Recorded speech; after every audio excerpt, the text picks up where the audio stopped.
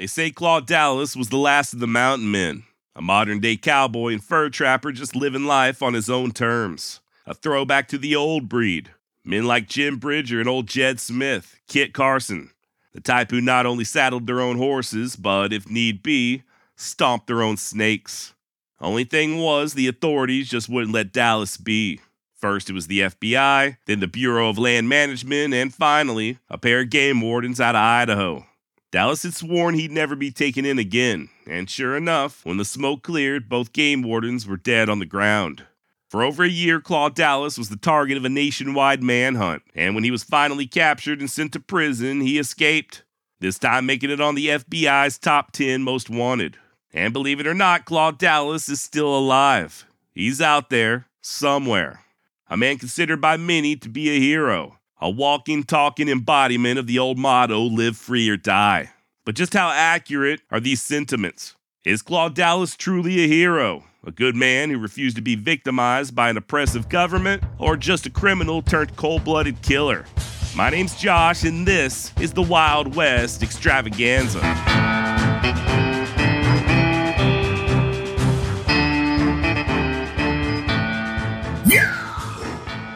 When Claude Dallas showed up at the Alvord Ranch, they weren't expecting much. Not only was the youngster still wet behind the ears, but he also had absolutely no experience punching cattle. Be that as it may, a spread like the Alvord was always looking for a few good hands. And besides, Claude's polite and soft-spoken manner made for a great first impression. Born in Virginia in March of 1950, Claude Lafayette Dallas Jr. cut his teeth in the woods of Michigan's Upper Peninsula, learning how to hunt and trap and pretty much soaking up any and all information he could find on the history of the Old West.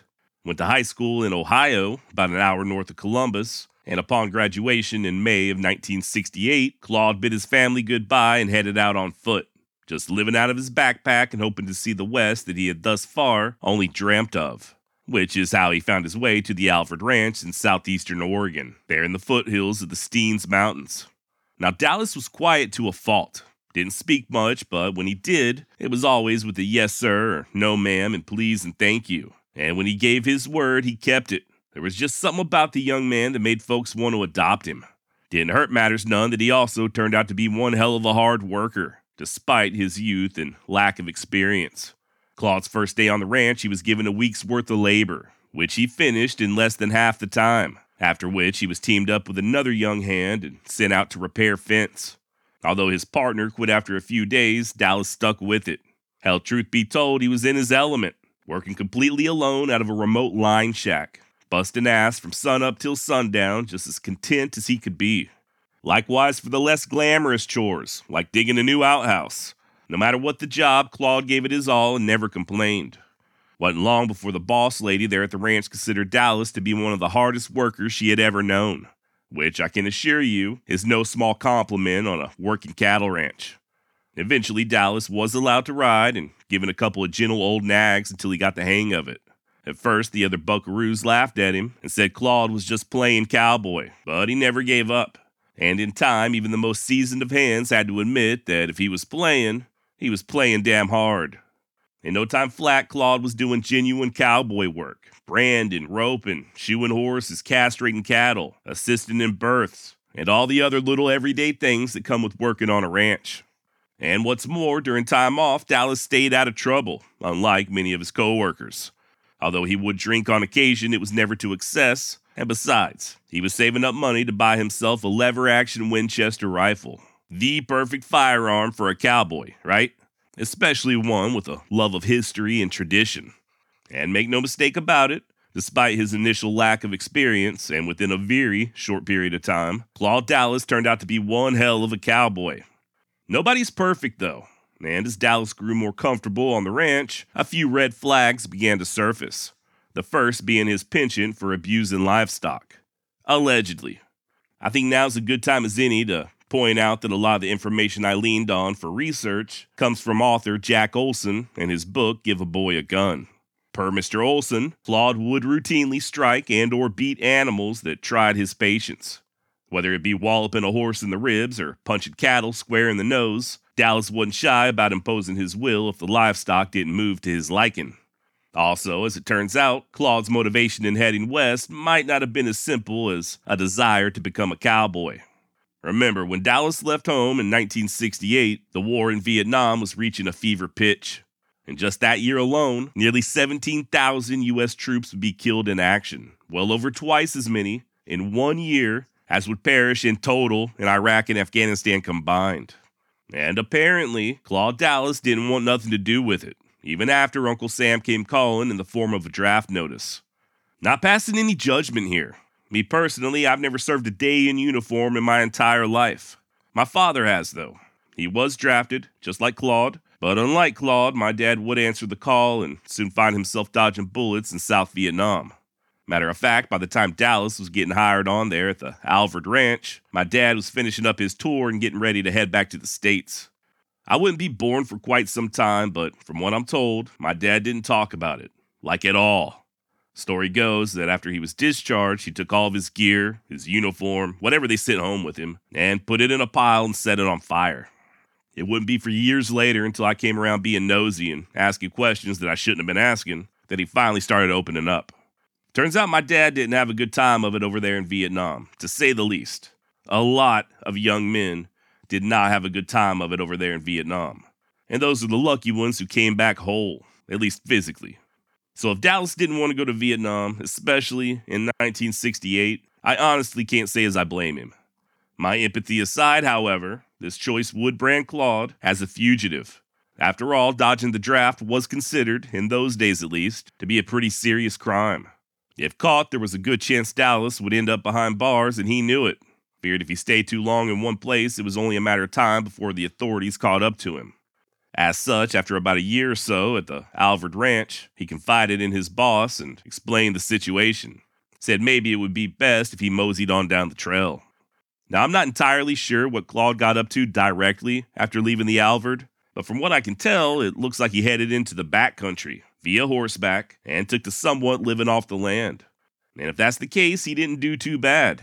When the young fugitive reappeared at the ranch about a month later looking to borrow some salt, his clothes were a bit worn, but other than that, he was in pretty good shape. Once Dallas secured some fresh supplies, he lit out again, once more on horseback, believe it or not, just working odd jobs here and there and drifting down to Nevada, where he continued to impress his employers. At one ranch where Dallas worked for just 3 weeks, the owner grew to trust him so much that when he and his family went on a trip, they didn't think twice about leaving Dallas in care of their house.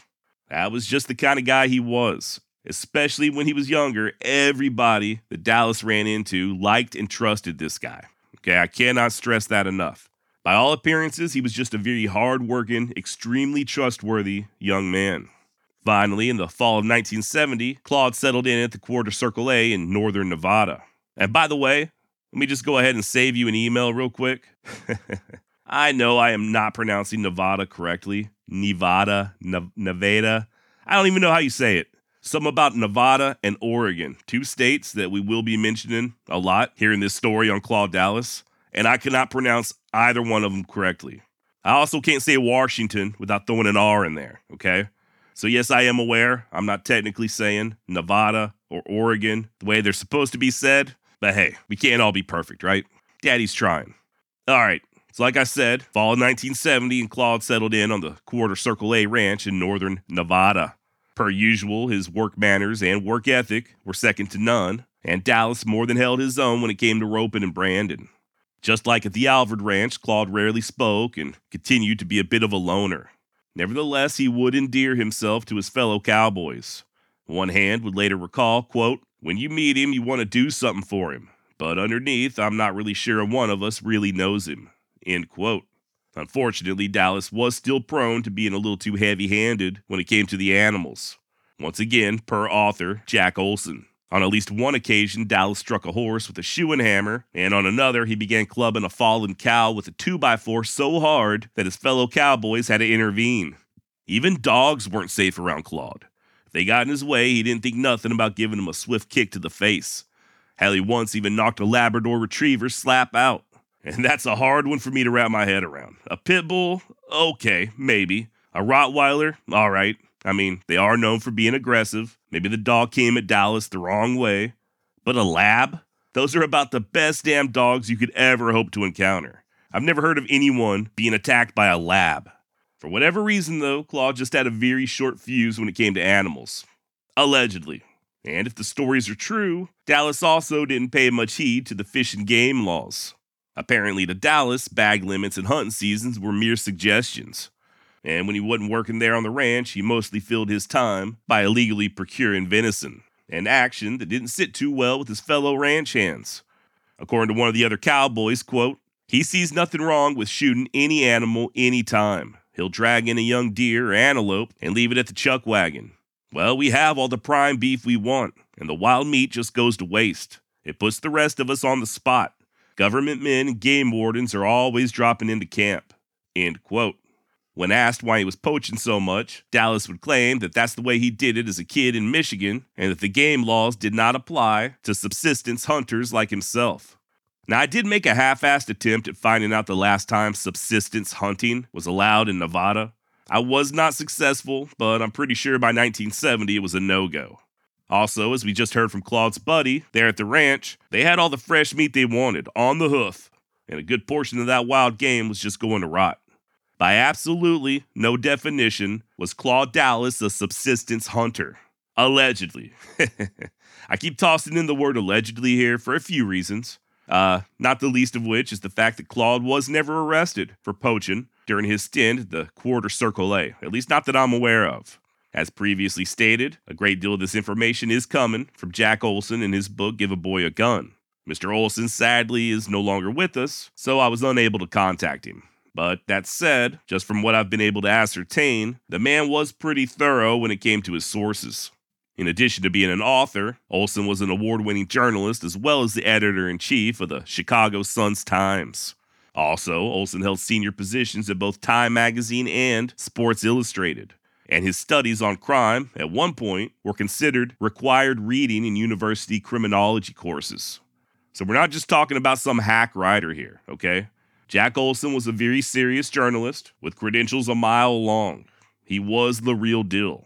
Still, though, guess what? I wasn't there. I'm simply describing events as reported by Jack Olson, and not as I, Josh, saw them with my own two eyes. Hence the somewhat tongue-in-cheek, but weirdly at the same time very authentic, repetition of the word allegedly. Now these actions, the poaching and disregard for game laws and whatnot, if true, these do appear to have only increased as time went on, as did Claude's disdain for law enforcement in general. Interestingly enough, aside from making them a little uncomfortable at times, Dallas never seemed to have any problems with his fellow ranch hands. Matter of fact, and we'll discuss this more later, but I was unable to find a single instance where Dallas got into a physical altercation, i.e. a fist fight, with anyone. And I don't know about you, but I'm willing to bet that good old-fashioned bar brawls were a pretty common occurrence among Claude's peers, especially when they were hanging out in nearby Winnemucca. That's where all his cowboy buddies would go to partake in pleasures of the flesh. Dallas would join them at times, but he did continue to keep his drinking to a minimum and was never known to frequent whores. Claude, as one ranch hand put it, quote, seldom goes on a real toot, end quote. Gotta love that, toot. When's the last time you went on a toot, huh? I myself have not been on a toot in quite some time. But good for Dallas though, right? Certainly can't blame a man for sticking to the straight and narrow. And to be honest, despite having his fair share of admirers, Dallas never really was known as a ladies' man. Hell, to hear the other cowboys tell it, when they got to talking dirty in the bunkhouse about women, Claude would turn beet red. Remember, Dallas was a bit of a loner, quiet-natured, and not prone to such loose talk. Except when it came to guns. While Dallas may have shied away from females, he most definitely had a lifelong love affair with firearms. Any mention of guns would perk Claude right up, and if you weren't careful, he'd talk your damn ears off. Not only did he have a small yet growing collection of firearms, but he also reloaded his own ammo, as many gun enthusiasts tend to do. Dallas also had an obsession with Western culture and the Old West in general. He devoured novels by Western authors like Louis L'Amour and Zane Grey, and even got really into old cowboy artwork, believe it or not. On one of his rare breaks from working on the ranch, Dallas made a trip all the way up to Montana just to visit the Charles M. Russell Museum. If you're not familiar, Mr. Russell was an iconic artist of the American Old West. And while you might not know his name, I can all but guarantee you've seen some of his paintings. No word on whether or not Claude listened to podcasts about the Old West, though. Haha, I'm kidding, obviously, as podcasts did not exist in the 1970s. But hey, they do now. And like I said earlier, Claude Dallas is still alive. Who knows? Maybe he's got access to the internet, wherever he is. Maybe he's listening right now. In addition to being fascinated with old-timey cowboys, Claude even took to dressing like them. How Dallas looked the part so much that when a photographer snapped a picture of him in all of his authentic buckaroo finery, ended up in a National Geographic article on American cowboys. Gotta admit, that's pretty cool. At least it would have been if Claude wasn't wanted by the law. I'm no lawyer, but I'm just gonna go ahead and say that if you've got an outstanding warrant for your arrest, if the federal authorities are looking for you, it might not be a good idea to have your face and location put on blast like that, especially in a magazine as widely distributed as the National Geographic once was.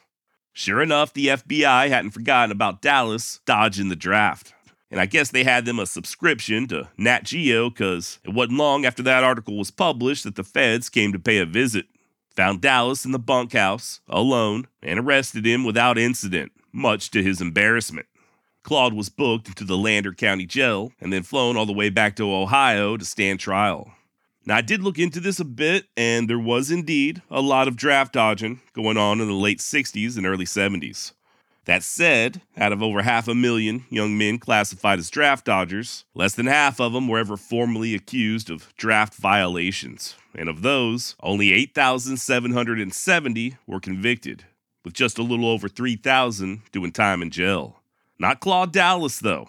It wasn't long at all before he was back at the ranch, claiming that the case was dropped due to improper procedures on the part of the draft board. I guess the government couldn't prove conclusively that Dallas had received that draft notice before setting out for Oregon, which we obviously now know by his own admission he did. They just couldn't prove it, so he got off. When prodded by his fellow ranch hands as to why he didn't want to go to Vietnam, Dallas stated that he wasn't afraid to fight for his country if they asked him nicely, but that nobody was just going to start ordering him around. And there's that first peek at Claude's rebellious side. This is going to be a big theme throughout this entire story. Boy, howdy is it. Claude Dallas just did not like being told what to do, especially by those in authority. He was also pretty angry at having been arrested without putting up a fight. Told his buddies that if those agents hadn't snuck up on him like they did, he'd have never been taken so easily. What's more, according to Claude, the FBI mistreated him while in custody. One agent in particular even ominously threatened to, quote, get him eventually, even if it was for something as small as tax evasion. This too will become a pattern as Dallas, on several more occasions, will claim to be threatened or provoked by members of law enforcement. Now that aside, I do find it interesting that Claude doesn't exactly fit the profile of your average draft dodger. At least not the way we think about him nowadays, right? You know, it wasn't like he was hanging out at Hyatt Ashbury, smoking dope and hopping up and down in beads and sandals. And he wasn't some rich college kid. By any other metric, Dallas was a red-blooded, flag-waving American. Grew up hunting and trapping, and then, while he's still a teenager, he set out on his own and became a for-real, by-God, working cowboy. And these rural areas where Claude was living, southeast Oregon and northern Nevada, they're about as patriotic as you can get. Then again, I don't think I'm speaking out of turn here when I say that some folks, much like Claude Dallas, and particularly in portions of Nevada and Oregon, and even Idaho, do have a very strong distrust of the federal government. We'll talk more about that later, but when Dallas was still in Ohio, his old boss at the Alvord Ranch loaned him $900 for legal fees. And true to his word, Claude soon showed up there in Oregon to pay off his debt in the form of labor. Arrived in April of 1974, working just as hard as ever. Things were somewhat different, though. While he was still a polite, soft-spoken young man, Dallas did seem a little more downcast than he had just a few years prior. Also, by this point, his fascination with firearms had become a full-blown obsession. Gun magazines replaced Western novels, and rather than admire the paintings of Charles Russell, Dallas instead studied military and police tactics. And he practiced with his guns constantly, particularly his quick draw. Hell, Claude even slept with a damn gun. And whereas his anger was once reserved just for animals, he did seem to grow more aggressive toward his fellow man. When anglers began cutting through Alvord land in order to reach prime fishing spots, Claude, unprompted, would put spikes in the road to flatten their tires. At least one ranch employee noticed the change in Dallas and worried that if he and those fishermen ever came face to face in person, somebody might get seriously hurt.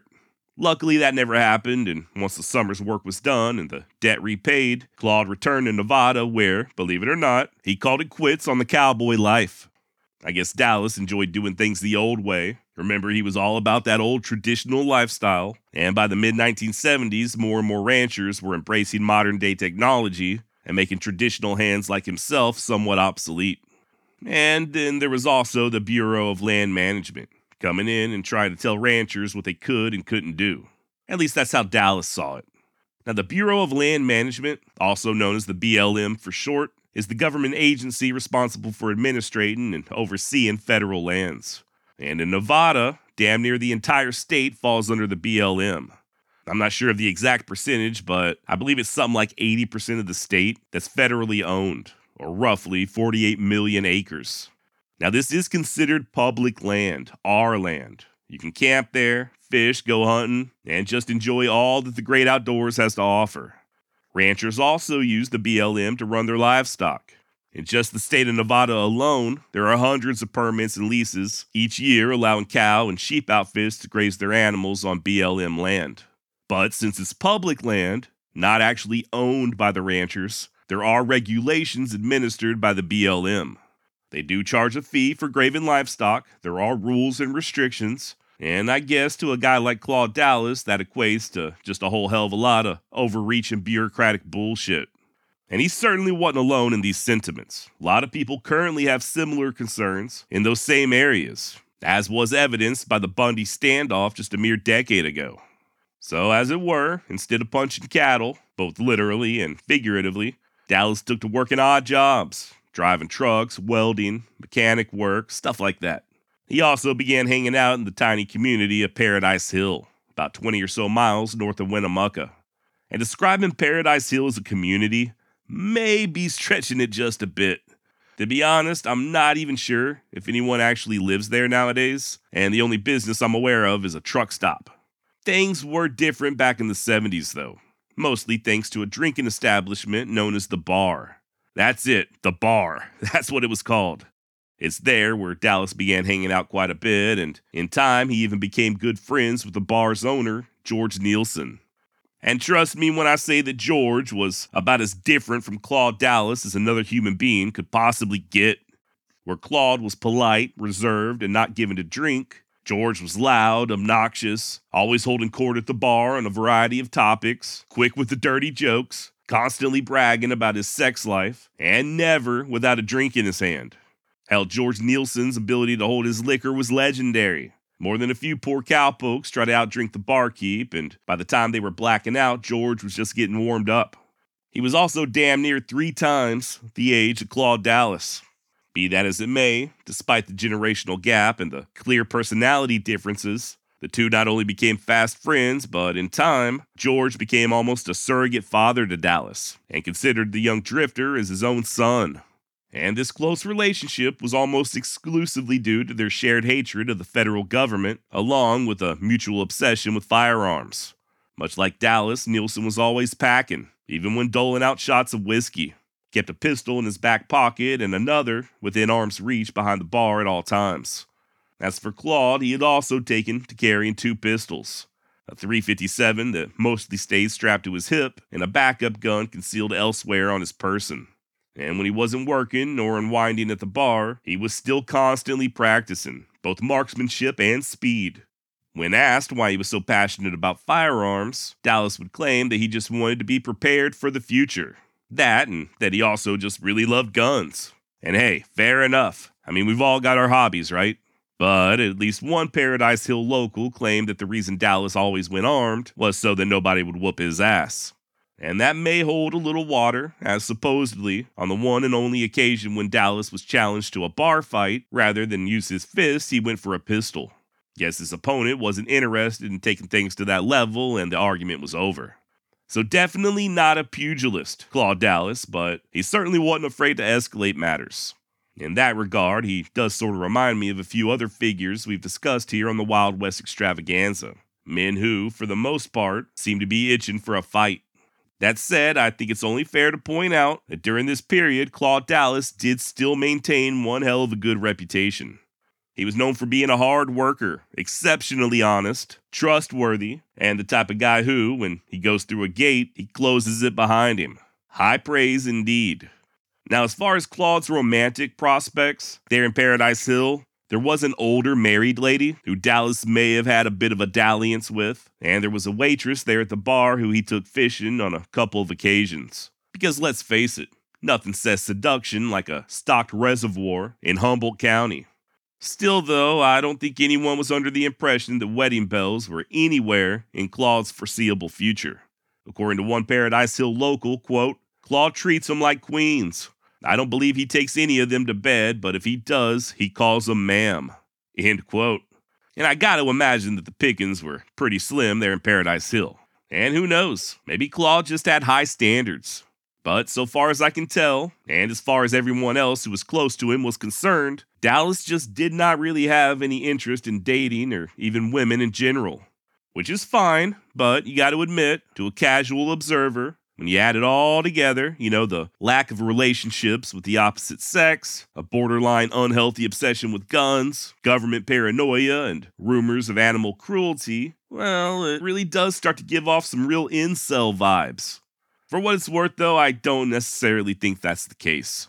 By the way, if you're not familiar, incel is a relatively new term that stands for involuntarily celibate, often used to describe men who, for lack of a better phrase, can't get laid and thus take their sexual frustrations out on society. But here's the thing, Claude Dallas was not a bad-looking guy, by any standard. No homo. During his time frequenting the bar, Dallas would have been in his mid to late 20s. Dude was about 170 pounds, 5 foot 10 inches tall, and in great physical shape, just from constantly busting his ass at various jobs and hiking all over the damn wilderness. Plus, he had that whole shy, mysterious thing going on. That married lady I mentioned earlier, she was the one who came calling on Dallas, not the other way around. And as you'll soon hear, there are plenty of other ladies in other locales who found the bashful buckaroo quite alluring. I'm just not sure he ever shared their interest. Whether or not Claude was celibate, I don't know, but I'm positive his sex life, or lack thereof, was entirely of his own choice. Or hell, I don't know, maybe Claude just didn't kiss and tell. That's always a possibility. Either way you want to cut it, there was nothing in this man's life that ever indicated any particular fondness for female companionship. This, of course, was in stark contrast to George Nielsen, who liked to brag that he got more pussy than any man in the state of Nevada. Now, in addition to running the bar there in Paradise Hill, George also operated a little trailer park out back, where, in time, Dallas would move in, at which point he could be found, on most any given night, at the saloon, nursing a beer or maybe even a Pepsi, but rarely socializing. Just like back in his cowboy days, Claude continued to keep to himself. If you started up a conversation and he didn't feel like talking, he would just get up and walk away. Unless, of course, you brought up guns or government overreach, in which case Claude was more than willing to share his opinions. And oftentimes, these opinions were peppered with a few threats. Matter of fact, Dallas was heard, more than once, stating that he wasn't afraid to resort to violence if anybody in power ever attempted to infringe upon his rights. And more often than not, George Nielsen would toss in his 2 cents as well. Described as an instigator, George was known to get folks all kinds of riled up, to quote-unquote stir the shit, only to then slide himself right out of whatever trouble he may have caused, and then just watch from the sidelines. And when it came to Claude's growing hatred of the federal government, George Nielsen never wasted an opportunity to throw fuel on the fire. And just like Dallas, George openly and repeatedly threatened deadly force if his rights were trampled upon. Now, as time went on, these two ended up going into business together. Not content with just working those odd jobs, Dallas also started running trap lines, just like he did when he was a kid back in Michigan, and trading his pelts, along with a little venison, to George Nielsen, who in turn would sell it out of his bar to truckers and tourists and whoever. Believe it or not, back in the 1970s, there was actually pretty good money to be made in trapping fur. Demand was at an all-time high, as were prices, and more than a few young men paid their way through college just by setting traps in their spare time. As for Dallas, he went all in, running trap lines from northern Nevada all the way to southeastern Oregon and even up into Idaho, almost exclusively on public land, which, by the way, is 100% legal. Initially, Claude enjoyed a good reputation among other trappers. He didn't mess with anybody else's equipment or animals and was said to have kept a friendly, welcoming camp. His methods, however, well, let's just say they weren't exactly in line with Nevada Fish and Game. They might not have been the best technique-wise either. Not only was Dallas illegally baiting his traps and just flat out refusing to use spacers, thus needlessly harming animals that he may not have even been after, but he also wasn't all that concerned with legal limits or trapping seasons. And to make matters worse, for some damn reason, Claude even, allegedly, took to killing wild mustangs, both as food for himself and as bait. Story goes that Dallas would live off damn near nothing but horse flesh for months at a time, raving about the culinary delights. As you can imagine, it didn't take long for the game wardens to catch wind, and you better believe they came investigating. In the spring of 1976, Nevada Fish and Game agent Del Elliott found a set of Claude's illegally baited traps and confiscated them. He also confronted Dallas about killing those mustangs, an accusation which Claude thoroughly denied. In the end, Dallas was cited and had to pay a fine to get his traps back. And trust me when I say he was not a happy camper. Said the only reason he was allowed to be cited was due to being on someone else's property at the time and not wanting to cause trouble for the landowner. According to Claude, had he been on public land, as he usually was, or anywhere else for that matter, he would have simply shot Elliott dead. Said the same thing about another couple of game wardens who visited his camp one day, telling friends that had they stumbled upon his stash of illegal mountain lion pelts, he would have gunned them both down. Yet another warden showed up at Claude's camp one day when he wasn't around and left a card with a note scribbled on it reading something to the effect of, "I'll be seeing you," which the increasingly touchy Dallas interpreted as a threat. Now, despite all this heat, Dallas just kept right on a-poaching. So much, in fact, that anonymous calls began flooding in from concerned trappers and citizens alike, claiming that Dallas was killing everything from trophy rams to kit foxes, even mountain lions. A lot of mountain lions. There's even one story of him killing some mountain lion cubs, allegedly. In December of 1978, Claude was once again caught red-handed when game wardens found his Jeep parked in the Bloody Runs, a rugged and hilariously named area just to the west of Paradise Hill. The conservation officers confiscated several illegal traps, and when Dallas failed to reemerge from the wilderness, they also took the guns that he had left behind in the Jeep, a .357 revolver along with the rifle. Now, Claude knew they were there. Hell, he was likely watching from the tree line the entire time. But rather than engaging in gunplay, like he'd been bragging about doing, he simply ran several miles to a friend's house. Then, about 3 or 4 days later, he showed up at the sheriff's office looking to get his guns back. Gene Weller, of the Nevada Fish and Game, did promptly return the firearms, but he also attempted to reason with Claude. Told him that he could do just as well trapping legally, that he didn't have to be out there breaking the law. Furthermore, Mr. Weller offered to help Dallas out, maybe coach him up on some new tricks or techniques that the young trapper may not have been aware of. When it was all said and done, the two came to a compromise. Dallas said that if he had any bad traps set in the Bloody Runs, if being the operative word, give him a week and he'll clean them up and there won't be no more trouble. Okay, cool. Weller agreed, and like I said, he gave Claude his guns back. In parting, Dallas told the warden that he'd be welcome in his camp anytime, on the condition that he leave his badge outside. In the weeks that followed, the two would meet on several more occasions, and according to Weller, Dallas was always polite, even bordering on friendly. Behind the game warden's back, however, it was a completely different story. Just like before, Dallas was bragging to his buddies in Paradise Hill about how he would never allow himself to be caught again, and implying that he'd use any means necessary to stop such an intrusion. Also, oddly enough, Dallas began waxing poetic about life on the run, saying that he thought he would enjoy being a wanted man and boasting about how good he'd be at it. Said he'd just fight his way from one weapons cache to another, taking out anyone and everyone who came looking for him. He also played out this fantasy in the form of an invading army, a la Red Dawn, or sometimes just wishing there weren't any law or taxes whatsoever. Sort of like a societal collapse scenario. And these weren't just idle fantasies. Supposedly, Claude was physically preparing for such an event and constantly trying to toughen himself up, even to the point of choosing to sleep on the hard floor of his trailer rather than a nice soft bed. Not a super healthy frame of mind to find yourself in, but then again, I'd be lying if I said that I didn't, on occasion, have similar fantasies, especially when I was younger. I don't know about you, but I've definitely played out various scenarios in my head. Everything from World War III to a new civil war, financial collapse, EMP strikes, you name it. This is partly a guy thing, I think. We've all watched the post-apocalyptic movies or read the books and placed ourselves in the story, usually as the hero, and we imagine how we'd act or what we'd do.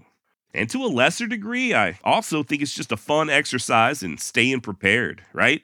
While I don't think we'll be invaded by zombie bikers or Chinese paratroopers anytime soon, you never know when there's going to be an extended power outage or a hurricane or something along those lines. Prepare for the worst and hope for the best, right? Never hurts to have some extra ammo or food or a contingency plan. Those are good things, I think. But if you're genuinely fantasizing about total societal collapse because you hate paying taxes, or just because you want to shoot a bunch of deer out of season, or if you become obsessed with planning out ambush locations on the off chance that you're wanted by law enforcement, well, at that point, I think it might be time to seek a little help. And in the case of Claude Dallas, people did begin noticing this change. While he still kept a so-called friendly camp when he was out in the woods, not everyone felt comfortable around the man. A fellow trapper paid him a visit one day and left shortly thereafter, claiming that he got spooked by the way Dallas was talking and constantly fondling his pistol. Sorta like he was just itching to use it. Be that as it may, to many of the locals around Paradise Hill, especially the patrons of the bar, Claude Dallas was quickly becoming a local legend. Their very own real-life modern-day mountain man. A reputation Claude further solidified in the summer of 1979 when he took a break from trapping to join friends floating the Yukon River. Okay, great. This is just what a guy like Dallas needs. A little time off, just relaxing with friends, and having some nice, healthy, legal fun. Maybe even get a blowjob while he's at it. Only problem is, Dallas used this as an opportunity to commit several unnecessary felonies. As his buddies were passing through customs like normal human beings, an armed to the teeth Dallas was in the nearby forest, stealthily making his way across the Canadian border like Rambo. And after rejoining his pals on the other side, Claude wasted no time in locating and illegally shooting a Dall sheep. His friends joked that Dallas was well on his way to making a grand slam. Now, I've never hunted sheep, but it's my understanding that a grand slam, in this context, is when you harvest all 4 wild species of sheep in North America. Desert bighorn, Rocky Mountain bighorn, stone sheep, and Dall sheep, if I'm not mistaken. This can be extremely difficult, and not just due to the rough terrain and varying locations. Just getting a permit to hunt some of these animals is a feat unto itself, and some people spend their entire life playing the tag lottery system. Those who finally obtain a permit then need to be able to afford a guide or just hope that they get lucky. For many hunters, this is literally the pinnacle of their lives, a crowning achievement. For someone like Claude, though, who didn't really give a shit about the law or conservation, and who didn't feel like he should have to wait around for pesky permits or tags, it was quite a bit easier. His only worry, after all, was just not getting caught by the game wardens, or whatever they call game wardens up in Canada. Game Wardens A, I think.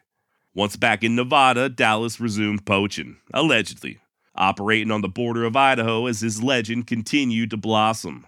Hell, tourists would even line up at the bar in Paradise Hill just to get their photos taken with Claude, the famous Nevada trapper just living off the land like Jeremiah Johnson, or at least that's how they saw him.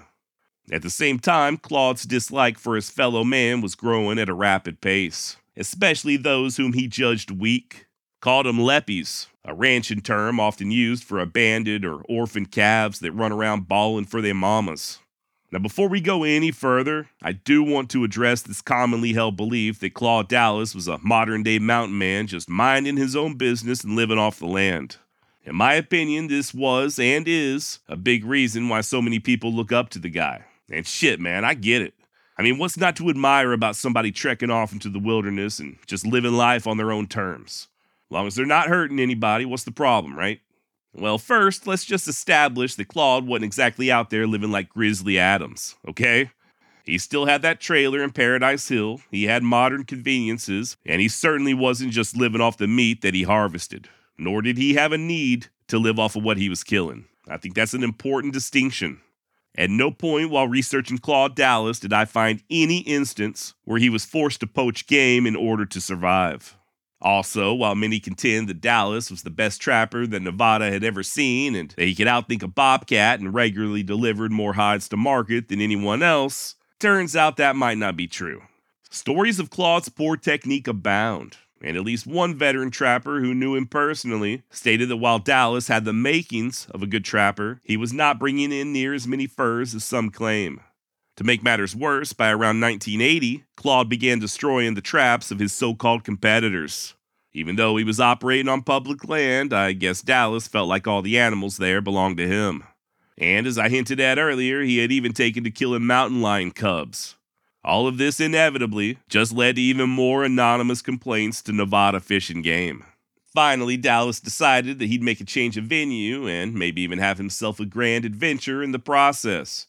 Decided to winter in a desolate region of the Owyhee Desert in southwestern Idaho, a place called Bull Basin, just a few miles north of the Nevada border, an area described by Dallas as one of the most remote locations in all of the United States. Which got me to thinking, how does one go about determining the most remote or isolated region in the country? Enter in Ray and Rebecca Means. The couple, both of them conservation biologists, set out a few years ago to locate the most remote areas in all 50 states. And their criteria was pretty straightforward. It's whatever place is furthest from a road. Any road, even those that are unpaved and private. Also, the area in question can't be under some giant lake or anything like that. It has to be on land. By this metric, the Means found that the most isolated or remote location in the lower 48 was located in Wyoming's Yellowstone National Park, 21.7 miles from a road. Took the happy couple a few days to hike in, and to their surprise, they found a cabin less than a mile away. Now, there is another theory, one that I first heard about on the Meat Eater podcast, that argues that the country's most remote place is wherever happens to be the furthest from a McDonald's. In 2009, a statistician by the name of Stephen Von Worley, how's that for a name, created a heat map showing the location of every single McDonald's in the continental US. It's like those maps that you'll see in zombie movies, where they show the outbreak spreading with red dots, but instead of the dots representing the Walking Dead, they're marking the location of Big Macs. Sure enough, there are some pretty big dark spots in the western US, especially in Nevada and southern Idaho, signifying a dearth of Mickey D's. Matter of fact, when the map was updated in 2015, the most remote location, aka the McFarthest, was deemed to be about halfway between Las Vegas and Reno, or over 120 miles from the nearest McDonald's. Now that's as the crow flies, not driving distance. I'm not sure how it was in 1980, but this area where Claude was planning on spending the winter, currently, according to Google Maps and my very own rough estimate, is about 75 miles, as the crow flies, from the nearest Quarter Pounder with cheese. It might not be the most isolated place in the United States, but it's pretty damn remote. Even nowadays, from Paradise Hill, it's about a 5-hour drive just to get there. And I've seen photos of the road going in, and it does seem pretty dang rough. Now, speaking of Google Maps, if you go and you type in Bull Basin, Idaho, it'll show a location about 40 or so miles north of Nevada. This was not Claude's Bull Basin. While I don't have the exact coordinates, the place where Dallas was headed was in the extreme southwest portion of Idaho, just a couple of miles north of the border, on the Little Owyhee River, very close to a place called Coyote Hole and due south of the 45 Ranch. Once again, on Google Maps, if you search for Bull Camp as opposed to Bull Basin, you'll find the area that I'm talking about. Now, contrary to popular belief, when Dallas finally made the move out to his winter camp, he did not do so as a lone mountain man, riding out into the great unknown on his trusty steed and leading a pack mule. While it is true that Claude had a mule, 2 of them actually, they were hauled in via trailer, as were quite a few supplies. Matter of fact, it took 7 men, a pickup truck, a Chevy Suburban, and a damn school bus to transport all of Claude's equipment. Now, I'm not saying there's anything wrong with that, okay? But it does somewhat alter the narrative of Dallas being 100% self-sufficient and living off the land like a damn Jim Bridger. Once they arrived at Bull Basin, these buddies, most of whom Claude knew from the bar at Paradise Hill, helped him to carry supplies down to the camp, including a tent and a propane heater, and they made plans for a series of resupply visits as the winter progressed. Finally, they departed and left Dallas all on his lonesome to trap to his little heart's content. Now, this was BLM land, publicly owned, but it was also leased to an old boy named Don Carlin. As the owner of the aforementioned 45 Ranch, Carlin had a permit to run his cows in the area, and as it turns out, the very basin where Dallas set up camp was also where Don and his son Eddie would herd the cattle to for protection when the weather turned nasty. It weren't but a few weeks until the Carlins discovered Claude's camp, and they immediately pegged him as a trapper. That's another thing. The Carlins also ran trap lines there in the basin, as did other trappers. So even with Bull Camp being as remote as it was, you still had people coming in and harvesting fur, and the Carlins, of course, looking after their cattle. Now let me just pause real quick and discuss the legalities of the situation up till this point. Those of you with more knowledge of BLM land, please correct me if I'm wrong here, but I'm pretty sure Claude Dallas was perfectly within his rights to set up camp where he did. As far as I know, there were no rules stating that he couldn't do so just because the Carlins happened to also use the land for their cows. If anything, this was more of an etiquette issue. The 45 Ranch was clearly marked on maps, even in those days, and Dallas had to know that they were nearby. I find it hard to believe that he didn't see evidence of cattle being grazed there. Hell, there were even gates. I don't know, man. I kind of feel like if it was me, I'd be nervous camping there without reaching out to the Carlins and at least introducing myself. Make sure nobody gets their feelings hurt. But as far as the law goes, I do think Dallas was in the clear, at least momentarily. Nowadays, most, if not all, public land here in the United States has a 14-day rule.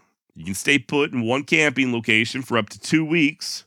After that, you got to break camp and move at least 25 miles down the trail.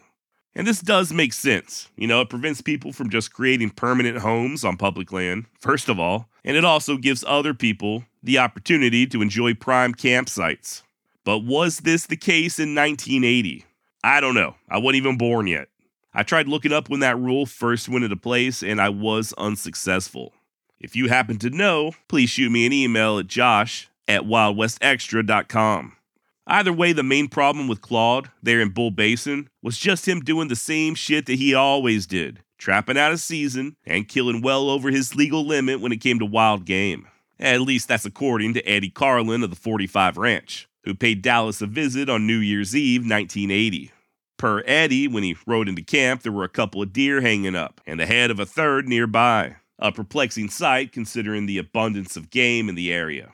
He also noticed at least 2 illegal bobcat hides draped over a bush.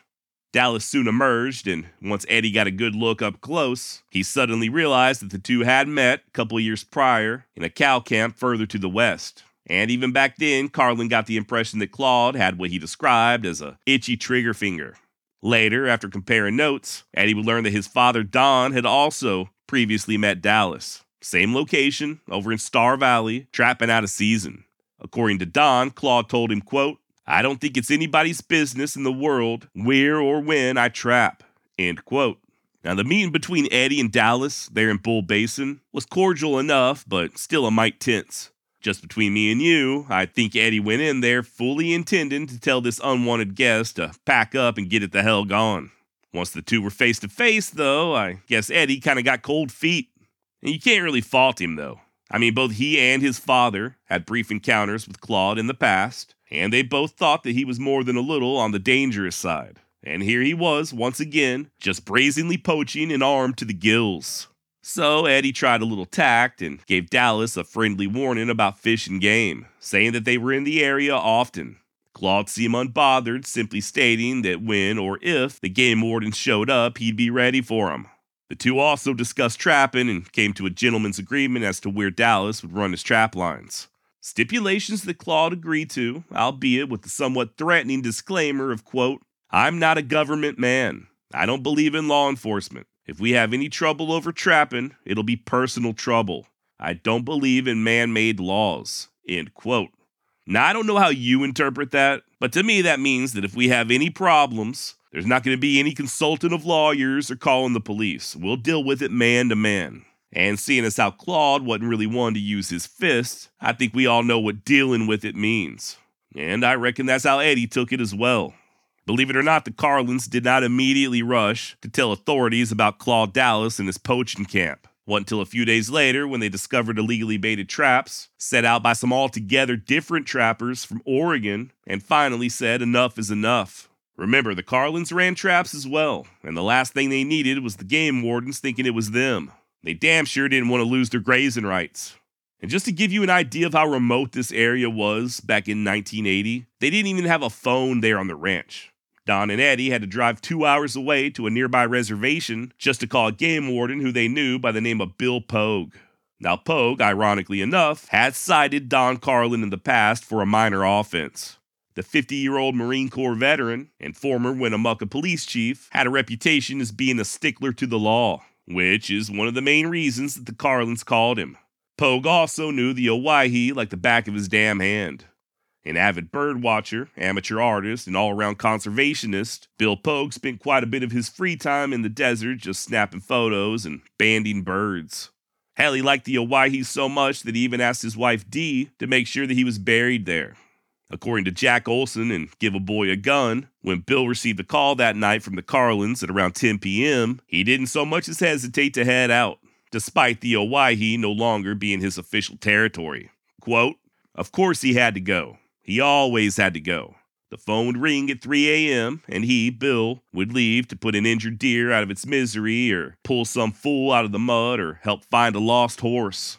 And if the call was from his old district, the Owyhee, he went twice as fast and for half as much reason." End quote.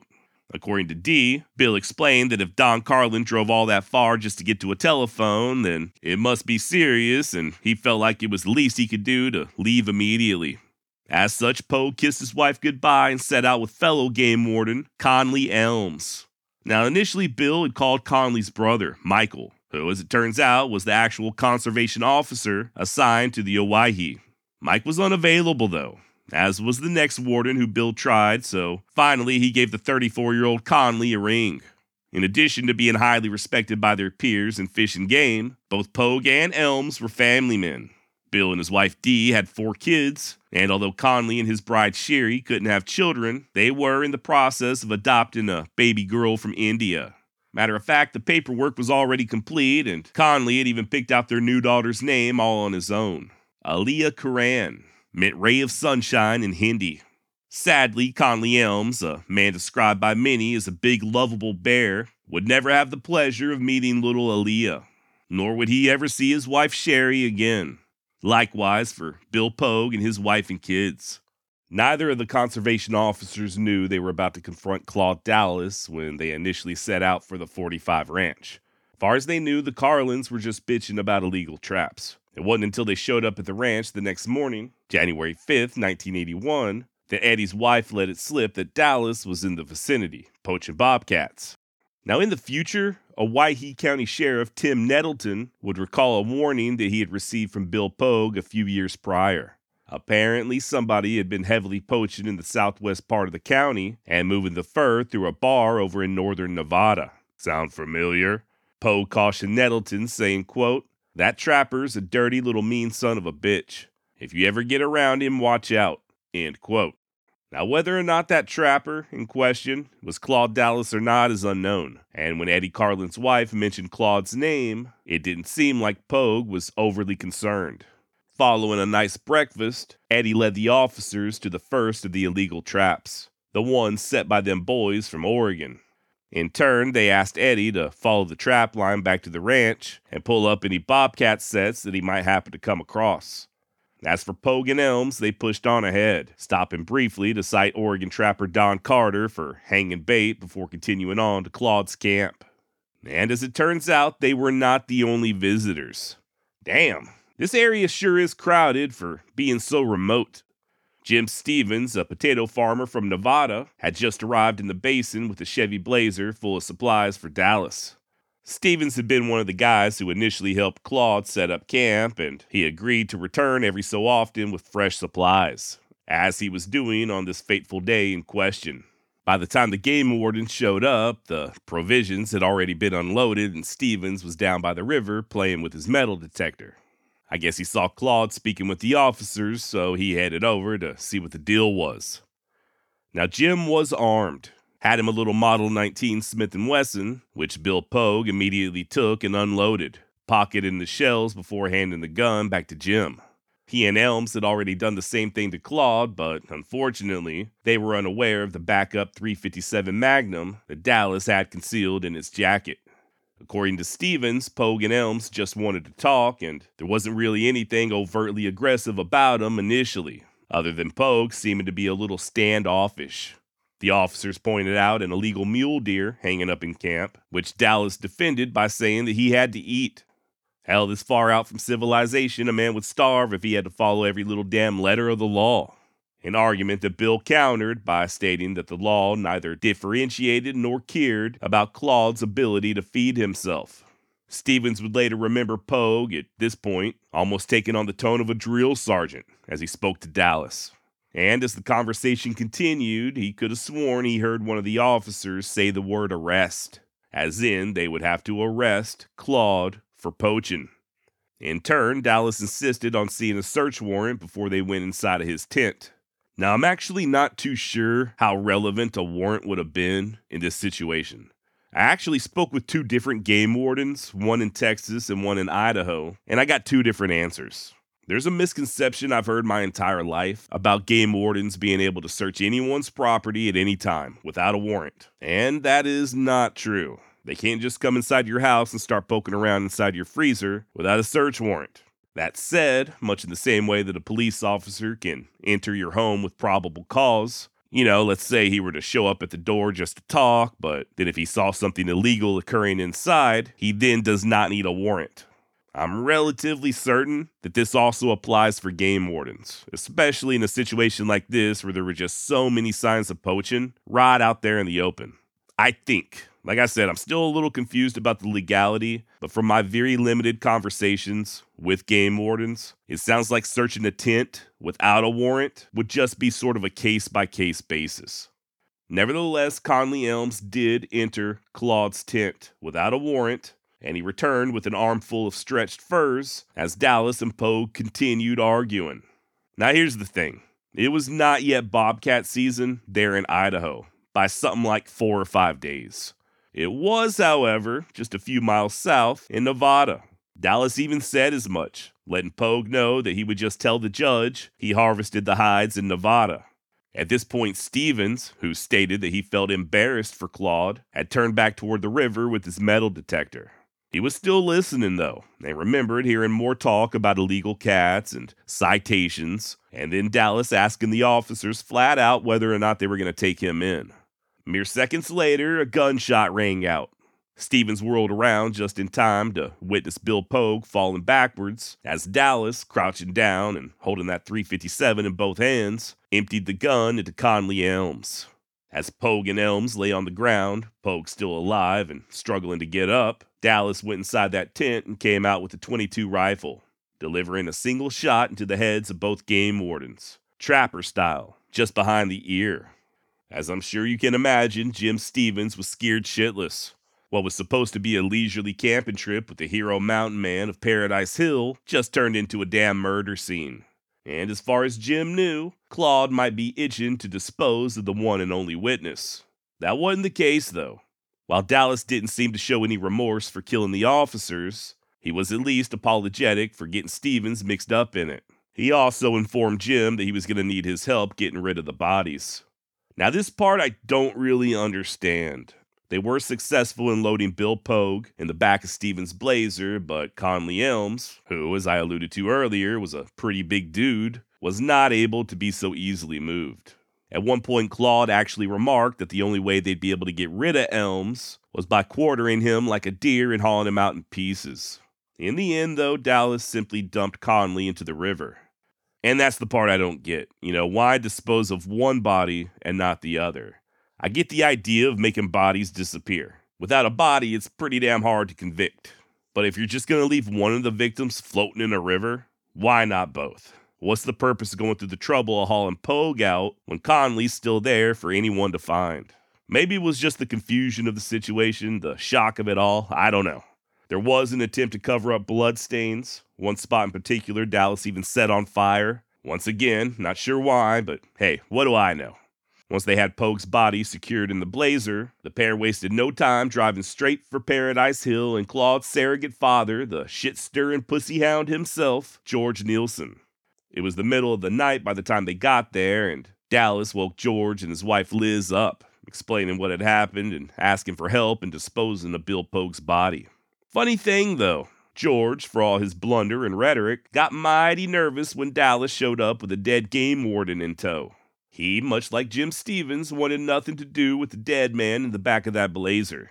But I guess he still felt obligated to help. Either that or he was worried about what Claude might do if he tried to turn him away. After a few stout drinks to calm their nerves, it was decided that Jim would return home, sanitize the Blazer, and begin practicing his alibi. Before leaving, he helped to move Pogue's body to the back of George's pickup.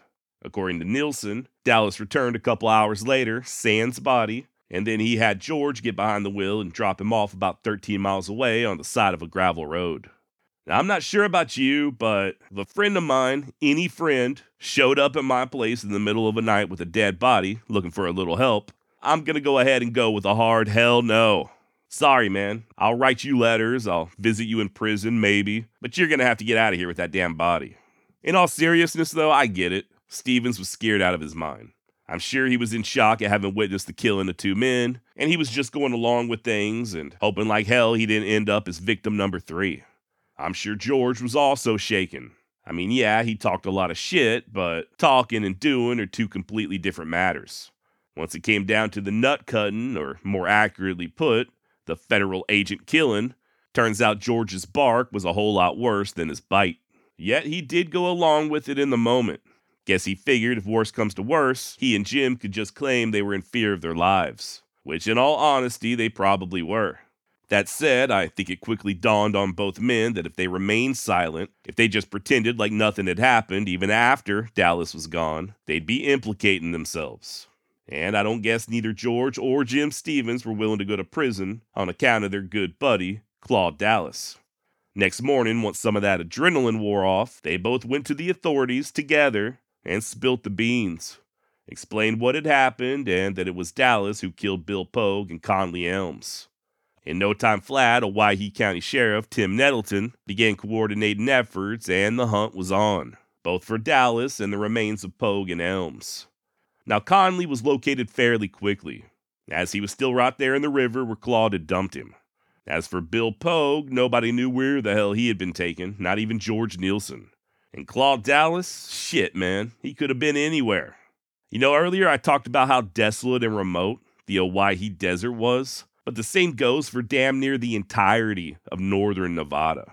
I mean, you go north from Winnemucca, and you'll hit the Bloody Run Hills and the Santa Rosa Mountains, both of which Dallas was very familiar with. Head west, and you'll end up in the Black Rock Desert, and to the east, you'll find the Bull Run Range. We already established how Claude bragged about having ammo caches hidden all over the place, and he had spent the better part of a decade hiking and hunting and trapping in this entire area. If Claude Dallas didn't want to be found, then good fucking luck. And yeah, for over a year, Dallas was successful in evading capture, hiding out in caves and living off the land, mountain man style, making cold camps and keeping a lonely watch from the top of cliffs where he had a commanding view of his surroundings for miles in each direction. A fugitive to some, and to others, a hero. A man whose only crime was standing his ground and trying to live life on his own terms. Or at least that's the common perception. As it turns out, we now have a pretty decent idea as to what Claude got up to after Nielsen dropped him off on the side of the road. And spoiler alert, it ain't got nothing to do with living off-grid or hiding out in caves. In fact, that very night after leaving Paradise Hill, Dallas hiked to one of his buddies' houses where he laid low for a few days before heading north, burying what was left of the incriminating evidence, including the pistols he took off of Pogue and Elms. From there, Dallas pushed east to South Dakota, working in a steel mill for a few weeks under an assumed name, before heading down to Houston where his brother lived. Not for long, though. Turns out Claude had another brother in Mendocino County, California, with whom he visited for a spell. And then, just like the good book says, As a dog returns to its own vomit, Dallas headed straight back to northern Nevada, where he was taken in and given refuge by various friends who were sympathetic to his plight. Remember, Dallas was somewhat of a living legend there in Humboldt County. The narrative was that a guy like Claude would never go looking for trouble, and if he really did kill those game wardens, well, they must have had it coming. Bill Pogue was especially smeared as being a dangerous antagonizer and a routine abuser of authority. We'll get to that in a moment. Even George Nielsen was back up on his pedestal, talking big and bold and saying that if Dallas showed up, he'd help him out in any way he could. Other locals looking to aid Dallas began leaving their trucks unlocked with the keys inside, along with coolers full of beer and sandwiches. There was a $20,000 reward, however, for information leading to Dallas's arrest. And $20,000 is a lot of money, especially back in 1981, and especially in rural Nevada.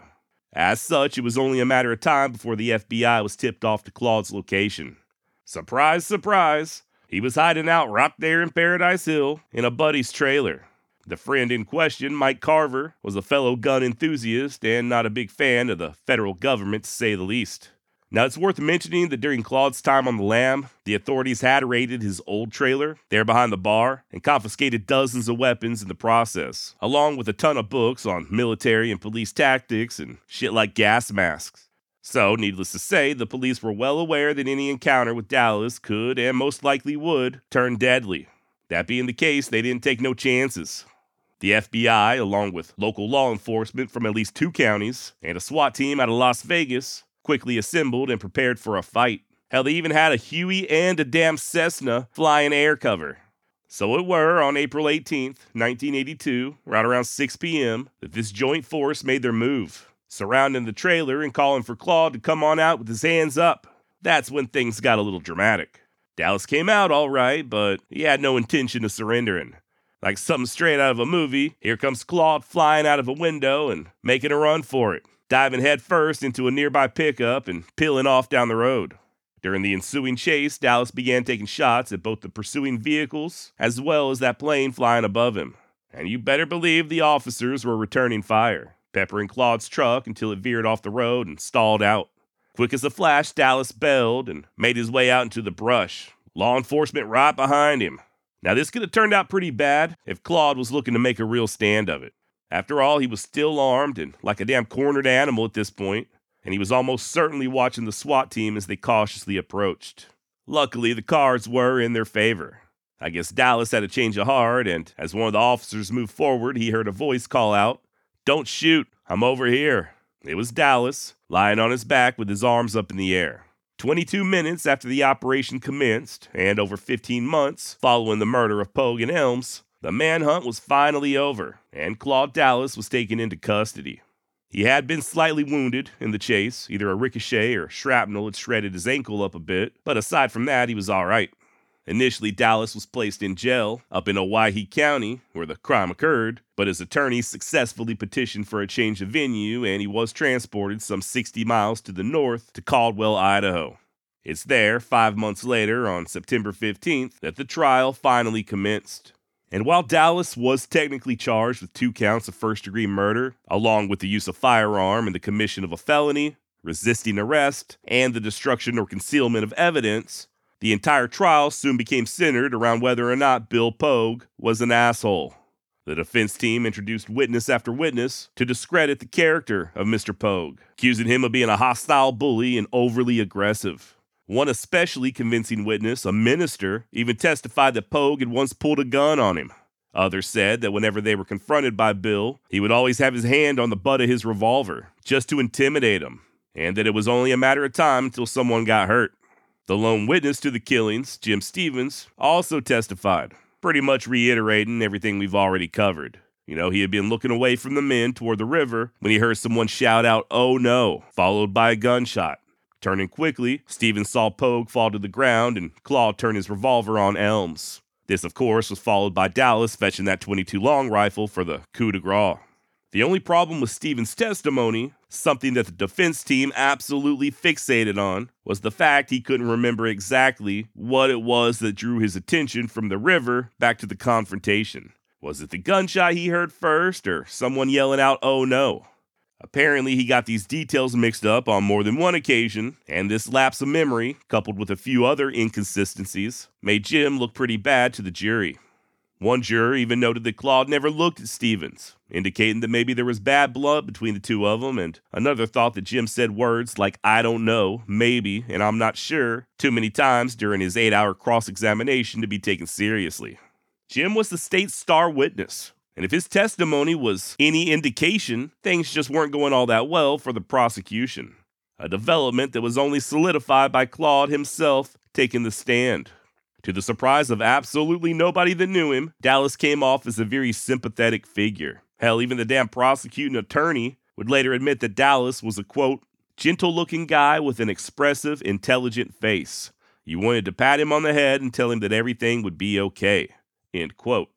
Now, Claude readily admitted to killing Pogue and Elms, but he contended that it was in self-defense, testifying that they had both been unduly aggressive from the get-go.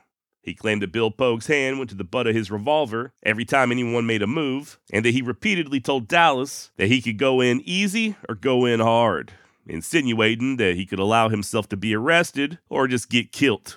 Finally, Claude asserted that it was Bill Pogue who drew first, and that he had even managed to get a shot off before he, Dallas, could return fire.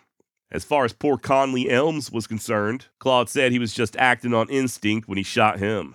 He then claimed to have been in a daze and unable to explain why he went and got that .22 from the tent and finished both men off with a single shot to the head. Just caught up in the moment, I guess. Finally, in a move to garner additional sympathy from the jury, Claude agreed to disclose the location of Bill Pogue's remains. Yeah, you heard that correctly. Mr. Pogue's body had still not been recovered. Remember, this trial started in mid-September 1982, almost 2 years after the incident in question. Despite Pogue's family begging and pleading, Claude had remained silent this entire time. Rather than give the family closure, Dallas and/or his attorney simply waited for the trial to gain extra points. Of course, the jury didn't know all that. Now, it's worth noting that Bill Pogue's revolver, the one piece of evidence that could prove or disprove Dallas's claims of self-defense, has never been recovered, even to this day. Dallas, by golly, just can't for the life of him remember where he hid that dang pistol. How convenient. It's also worth taking a moment to describe Claude's physical appearance during the trial. While he had most certainly looked the part of a wild mountain man at the time of his arrest, with long hair and a full beard, Dallas's attorney saw to it that he received a full makeover before the trial. As such, the jury was presented with a quiet and shy-looking young man, with short, neatly cut hair, and clean-shaven save for a well-trimmed mustache. I mentioned earlier that Dallas was what many would consider a very attractive man, and these attributes absolutely served him well during the trial. Hell, so alluring was Claude that a group of housewives calling themselves the Dallas Cheerleaders began showing up at court every day just to cheer him on. They were even allowed to sit in the courtroom and pass notes back and forth to Dallas and his lawyer. One of these so-called cheerleaders was quoted as saying the following about Claude: "There's something about him. I think some of the women in our group might be in love with him. Emotionally involved, not really love, but infatuation. He emits a charisma. He's the type of man that most women would admire his lifestyle. The fact that he's his own person, his reputation and all. He's a survivalist, a man's man. And yet when it comes right down to the nitty-gritty, he's not a wishy-washy. He's not going to get down on his hands and knees and scrape and bow." End quote. Others of the group contested that nobody as honest appearing and hard-working as Claude could have possibly killed two men in cold blood. As if that's something you could tell just by looking at someone. It seems like I remember there was another attractive, charismatic guy that people felt the same way about. What the hell was his name? What? Oh yeah, Ted Bundy. Ultimately, what Dallas's trial came down to was an inexperienced prosecuting attorney versus a defense team who successfully convinced the jury that Bill Pogue was a jerk and left the charming, attractive, and soft-spoken Claude Dallas no other choice but to protect himself. There's a lot more involved, obviously. If you'd like to learn more, I would highly recommend the book that I keep mentioning, Give a Boy a Gun. I'm not sure if the court transcripts are readily available, but I think Jim Stevens' testimony alone is something like 130 pages. But long story short, after the longest jury deliberation in all of Idaho history, Claude Dallas was found not guilty of the murder of game wardens Bill Pogue and Conley Elms. not guilty. Remember, he and his attorney were pushing that self-defense angle hard. Dallas claimed that Pogue drew first, and I guess that gave the jury all the reasonable doubt they needed. Still didn't get off scot-free, though. Far from it, as the jury did find Claude guilty of 2 counts of manslaughter, along with a couple of counts of using a firearm to commit a felony and a simple misdemeanor for concealing evidence. Certainly not the murder in the first that the prosecution or the families of the victims were hoping for, but still, despite the jury for the most part being sympathetic to Dallas, the presiding judge was not. He still gave Claude the maximum penalty allowed by law, which in this case ended up being 30 years in prison. The sentence was handed down in January of 1983, and barring an appeal, Claude Dallas wouldn't breathe free air again until the year 2013, at which time he'd be in his early 60s. Now, just one more quick note on the trial. It's my opinion, for what it's worth, that had Dallas not finished off Pogue and Elms with a single shot to the head with that .22, he would have almost certainly have been acquitted. That is the one thing that the jurors, some of them at least, just couldn't get over. It's almost beyond defense. Only reason I say almost is because I have heard people try to defend it, even going so far as saying that Dallas was being compassionate and simply putting both men out of their misery. As for Claude, remember, he still said he did not know why he did it, stating, quote, "I was a little bit out of my head at that stage. I was afraid and I was wound up," end quote. Nonetheless, like I said, Dallas got 30 years and he soon began his sentence at the Idaho State Prison. And I don't think anyone could have predicted what happened next. In March of 1986, after just 3 years behind bars, Dallas managed to escape. Story goes that he got his hands on some bolt cutters and removed a portion of the chain link fence surrounding the prison yard and just sort of slipped on out. That may not be what really happened, though. For years following the escape, certain officials questioned this narrative, citing conflicting accounts and contradictory physical evidence, and even going so far as reopening an investigation back in 2001. Although there have been no official conclusions made, at least that I'm aware of, evidence suggests that Claude took advantage of a poorly guarded visiting area and just simply strolled on out. Either way, by 1986, Dallas was once more on the run.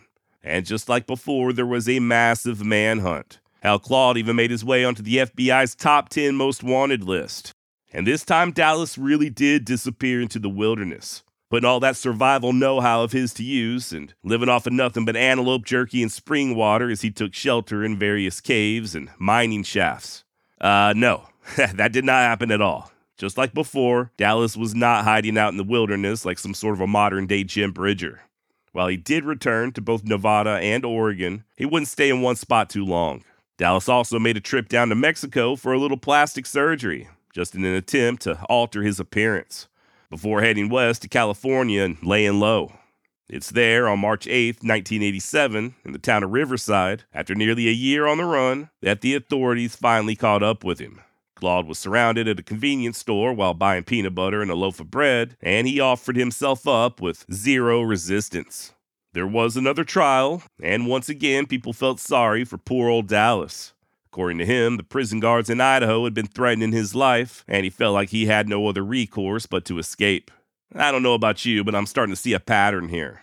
It worked, though. Dallas was fully acquitted, believe it or not, and while he was sent back to prison to finish his sentence, he would receive no additional time for the escape. Hell, in fact, he'd end up getting 8 years taken off of his sentence for good behavior. And the best part is, he didn't even have to go back to them mean guards in Idaho. Claude did time in Nebraska, New Mexico, and Kansas before being released for good on February 6, 2005. All total, Dallas has served 22 years behind bars. And as of this recording, he remains a free man, just shy of his 74th birthday. Claude pretty much keeps to himself, refuses interviews, makes no public appearances, and evidently does one hell of a job at protecting his privacy. The big question everybody seems to want an answer to is, where is Claude Dallas today? Well, according to Wikipedia, so big grain of salt, Dallas has been sighted in Utah, Nevada, and even as far away as Alaska. And a simple Google search led me to a Reddit forum where one user stated Claude was driving a shuttle bus for river rafters up in Idaho. Another echoed the same, only according to him, it was Montana. For what it's worth, I have had a few listeners of the Wild West Extravaganza reach out over the years, and one in particular even has a personal connection to Claude. I won't say his name, but this source in question is a former member of law enforcement who investigated Dallas shortly after his release. According to him, not too long ago, Claude was located by a fish and game cop in northern Nevada, out in the middle of nowhere, but the officer got spooked and nothing came of it.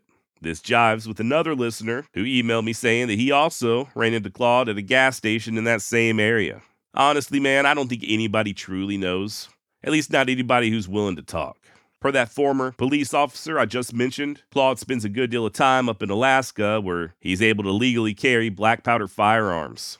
His privacy is heavily protected by people who still consider him sort of a folk hero, and Dallas may even have linked up with the Bundy family of Nevada. Eamon and Cliven Bundy, not Ted. I'm not sure if there's any hard proof for any of this, but if that is true, it would make sense, right? Especially considering their shared anti-government sentiments. Once again, per the police officer's source, Claude built up somewhat of a cult following while in prison, and at one point was labeled as a domestic terrorist. But he also added that he's not sure if Dallas is currently labeled as such. Now, much like Wikipedia, you gotta take this with a grain of salt, right? I have no reason to doubt this guy. I'm pretty sure he's telling the truth. But then again, I'm also not an investigative journalist, nor do I have the ability or inclination to go around vetting people. For all I know, he's completely full of shit. I don't think that's the case, but you never know. So yeah, Claude Dallas is still alive. He's still out there, probably in Alaska or Idaho or Nevada, but nobody with any details is willing to talk. So yeah, man, that's Claude Dallas in a nutshell. I know there are many who think he was a victim and even a hero. Just a guy born a century too late, trying to avoid the trappings of civilization and live life on his own terms. Only our modern society just wouldn't let him be. Those in power kept after him, and finally, after being confronted by an overly aggressive representative of the federal government, Dallas had enough and pushed back. But is that really a fair portrayal? And just how justified was Claude when it came to shooting those game wardens, Pogue and Elms? Was justice served? According to the only eyewitness, Jim Stevens, there was a pistol in the hands of Bill Pogue as he lay dead on the ground. I think the only question is, did he draw that gun before or after Dallas went for his? Remember, Claude stated that Pogue not only drew first, but he even got a shot off before Dallas was able to put him down. Unfortunately, and let's face it, conveniently, Pogue's pistol was disposed of by Claude and never located. As such, we'll likely never know for sure if the gun had been fired or not. Then there's the fact that so many people swore up and down that Bill Pogue was an abuser of authority. Even his own peers admitted that Pogue took his job very seriously and considered all infractions equal, whether it was just kids throwing rocks at birds or someone like Dallas illegally and repeatedly poaching bobcats and shooting bighorn. Then again, Bill Pogue had spent 25 years as a conservation officer, in addition to serving as chief of police in Winnemucca. And he had never previously shot anybody, not once. During the trial, there was a lot of testimony from people who didn't like the way that Pogue spoke to him. But I'm not aware of him physically assaulting or even so much as laying his hands on anybody other than to place them under arrest. All of a sudden, he runs into Claude Dallas, somebody who had made previous threats about using deadly force, and lo and behold, things turned deadly. Devil's advocate, but one could theorize that Dallas was the first person that Bill ever leaned on who truly stood up for himself. Maybe everybody else folded under Pogue's tyrannical ways, whereas Claude stood his ground. Okay, maybe, but I'm still not buying it. I mean, what the hell would have been the purpose of murdering Dallas for a mere trapping violation? Or just for an out-of-season mule deer?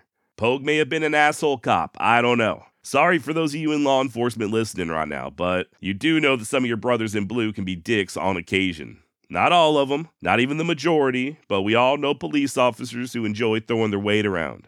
That said, there's a big difference between abusing authority and cold-blooded murder. Or maybe Pogue was planning on using that gun as a form of intimidation, which, according to some, he had done in the past. Bill may have had no actual intention of using the gun, but there would have been no way for Claude to know that. I mean, shit, you pull a gun out on me, I don't care who you are, I'm still going to try and defend myself. But at the same time, we also got to take Claude's reputation into account. Numerous people stated that he seemed to be spoiling for a fight for quite some time, and that he had a quote-unquote itchy trigger finger. Dallas had joked about killing government officials, and he made no bones about his hatred of conservation officers and a strong disdain for game laws in general.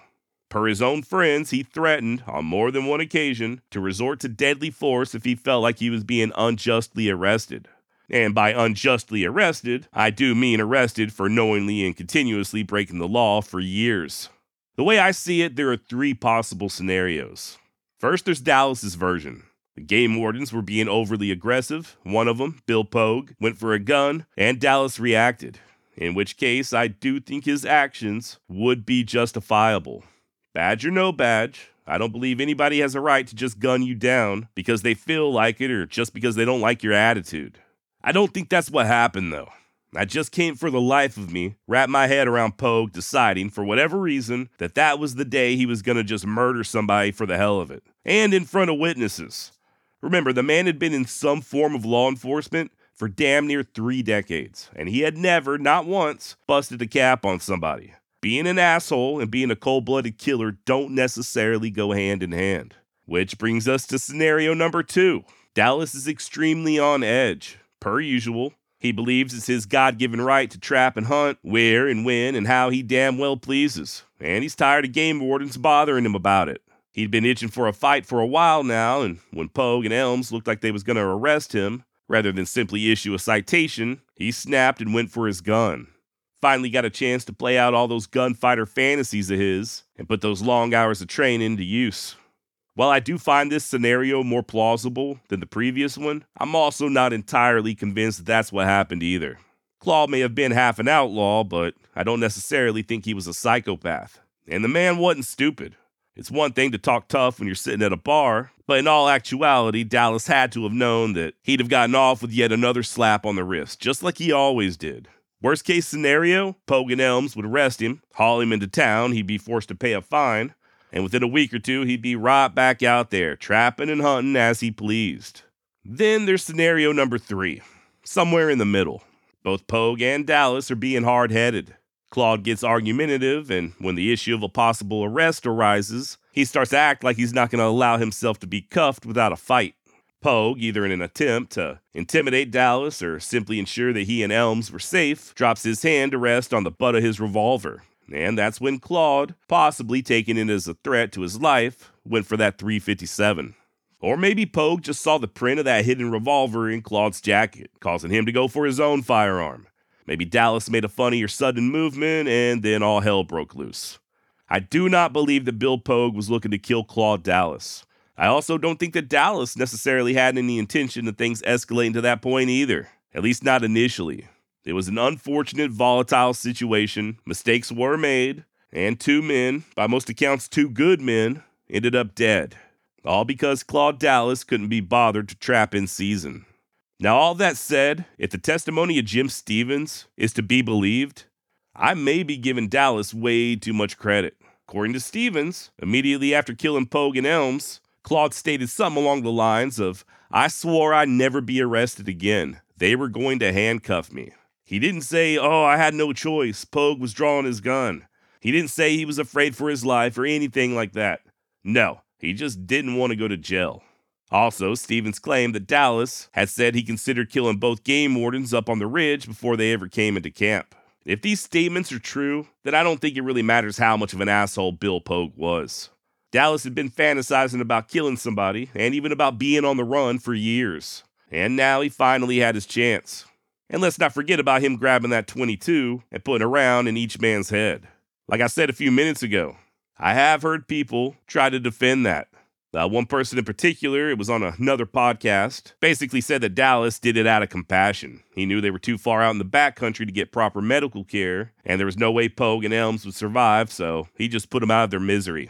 I've even heard that Dallas ultimately was just looking out for his mules. That he knew if he was arrested, they'd just be left behind to die in the canyon. But come on, bro. Do you really believe that? Do you really think he killed 2 men just in order to save his mules? Which he ended up leaving behind anyway, by the way, when he fled the scene of the crime.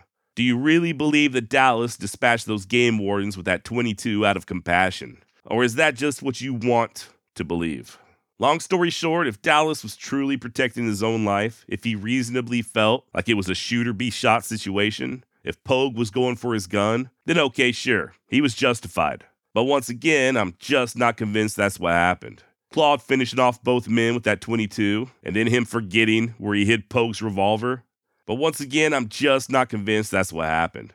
At the end of the day, only God and Dallas know for sure what happened.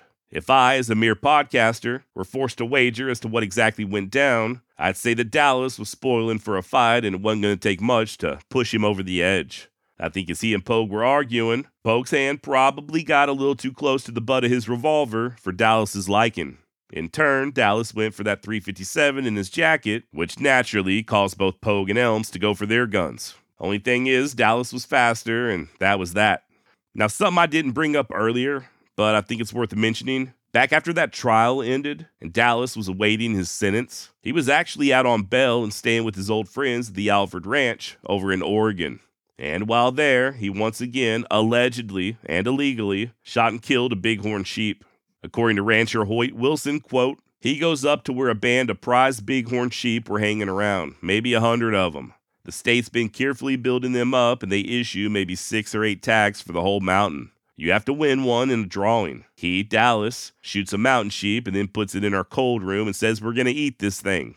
Well, we couldn't have eaten it if we wanted to. It was a typical winter sheep. No fat, no nothing, just tough as could be. I was appalled. I don't think he'd have done that 8 or 10 years ago. He was so tickled, and that was more appalling than anything. At a time when you would think he'd be on his best behavior, but all he could think about was how he got this trophy ram. End quote. We know for a fact that Dallas had zero regard for fish and game laws. We know he was poaching long before that fateful day in Idaho when he gunned down Bill Pogue and Conley Elms. This is not up for debate. Even Claude's most ardent supporters will fully admit that he was killing animals out of season. And contrary to popular belief, Claude Dallas was not, in any way, shape, or form, a subsistence hunter. Not only did he have no need to be a subsistence hunter, but he was also routinely killing far more than he could ever possibly eat all by himself, in addition to getting all sorts of food and supplies delivered straight to his camp via automobile. It's not like Dallas was stranded out there in the Yukon, cut off from the rest of the world and struggling to survive. That's another thing. Nobody asked Dallas to move himself out there in the middle of bumfuck Idaho. By his own admission, he purposely placed himself in an environment where he claimed he needed to break the law in order to survive, which he didn't really need to, but that's besides the point. That'd be like moving to a really nice neighborhood just because you feel like it or because it's where you want to live, and then saying that it's okay to steal food from the grocery store because the rent's too expensive. This was not the 1800s, and Dallas wasn't some pioneer trying to establish a homestead in the wilderness. The man was camped out on public land, far longer than he was supposed to be, in order to illegally harvest fur for profit. And while he was there, he made no bones about poaching well over his limit in venison. Just the fact that his buddies were hauling in supplies and food on the regular, including cakes and pies and shit like that, speaks volumes. Dallas was not just some modern-day mountain man trying to live a quiet and peaceful life. The man was essentially squatting on public land for the better part of a decade. If not longer, he had been needlessly and illegally harvesting game for both profit and pleasure, not subsistence. And look, man, shit happens. I get it. We've all known a few good old boys who don't necessarily follow the letter of the law when they're out in the woods, whether it be filling somebody else's tags or occasionally shooting off the side of the road or what have you. I myself, when I was much younger and dumber, may or may not have allegedly once shot an illegal deer, which I then allegedly took home and skinned and quartered before I fried up the alleged backstrap. And I may or may not have allegedly gone fishing in the past without a license. Okay, I'm not proud of these things, but rest assured, I'm not trying to make myself out to be some sort of a saint or holier than thou, because I'm not. I do know one thing, though. These laws serve a purpose. Bag limits, tags, seasons. It all helps to ensure that these animal populations remain healthy and that we can continue to enjoy hunting and fishing and all that for not only the rest of our lives, but for future generations as well. Market hunting was a motherfucker back in the day. Whether you're talking about the buffalo, beaver, black bears, you name it, entire populations were decimated. And I know this is an anecdotal story, but the area where my dad grew up in the 1950s, they did not have white-tailed deer. None. They had plenty of hogs and stuff like that, but the deer had all been hunted out. Thankfully, they came back, and there's an abundance now, But the only way that rebound was possible was due to these conservation laws, the same laws that Claude Dallas was blatantly ignoring. Now, I know you already know all this, but I guess I'm just not sure why Dallas seems to get a pass in the eyes of so many. It's not like the man just got drunk once and went spotlighting with his buddies. It's not like he accidentally shot a buck with a spread of slightly less than 13 inches. No, Dallas repeatedly and purposely, for well over a decade, wantonly killed animals for his own pleasure. And yeah, sometimes he ate some of the meat, and sometimes he sold some of the fur. Now, when it comes to Claude's anti-government beliefs, I'll be honest, I kind of struggled with what I wanted to say here. I mean, just that in and of itself could be its own episode. I was thinking about maybe going in deep on what it would be like growing up in the 1960s. At a time when an extremely unpopular war was being fought overseas and having a very real chance of being forced to fight and possibly die in Vietnam. Then out west, you've got the Sagebrush Rebellion of the 1970s.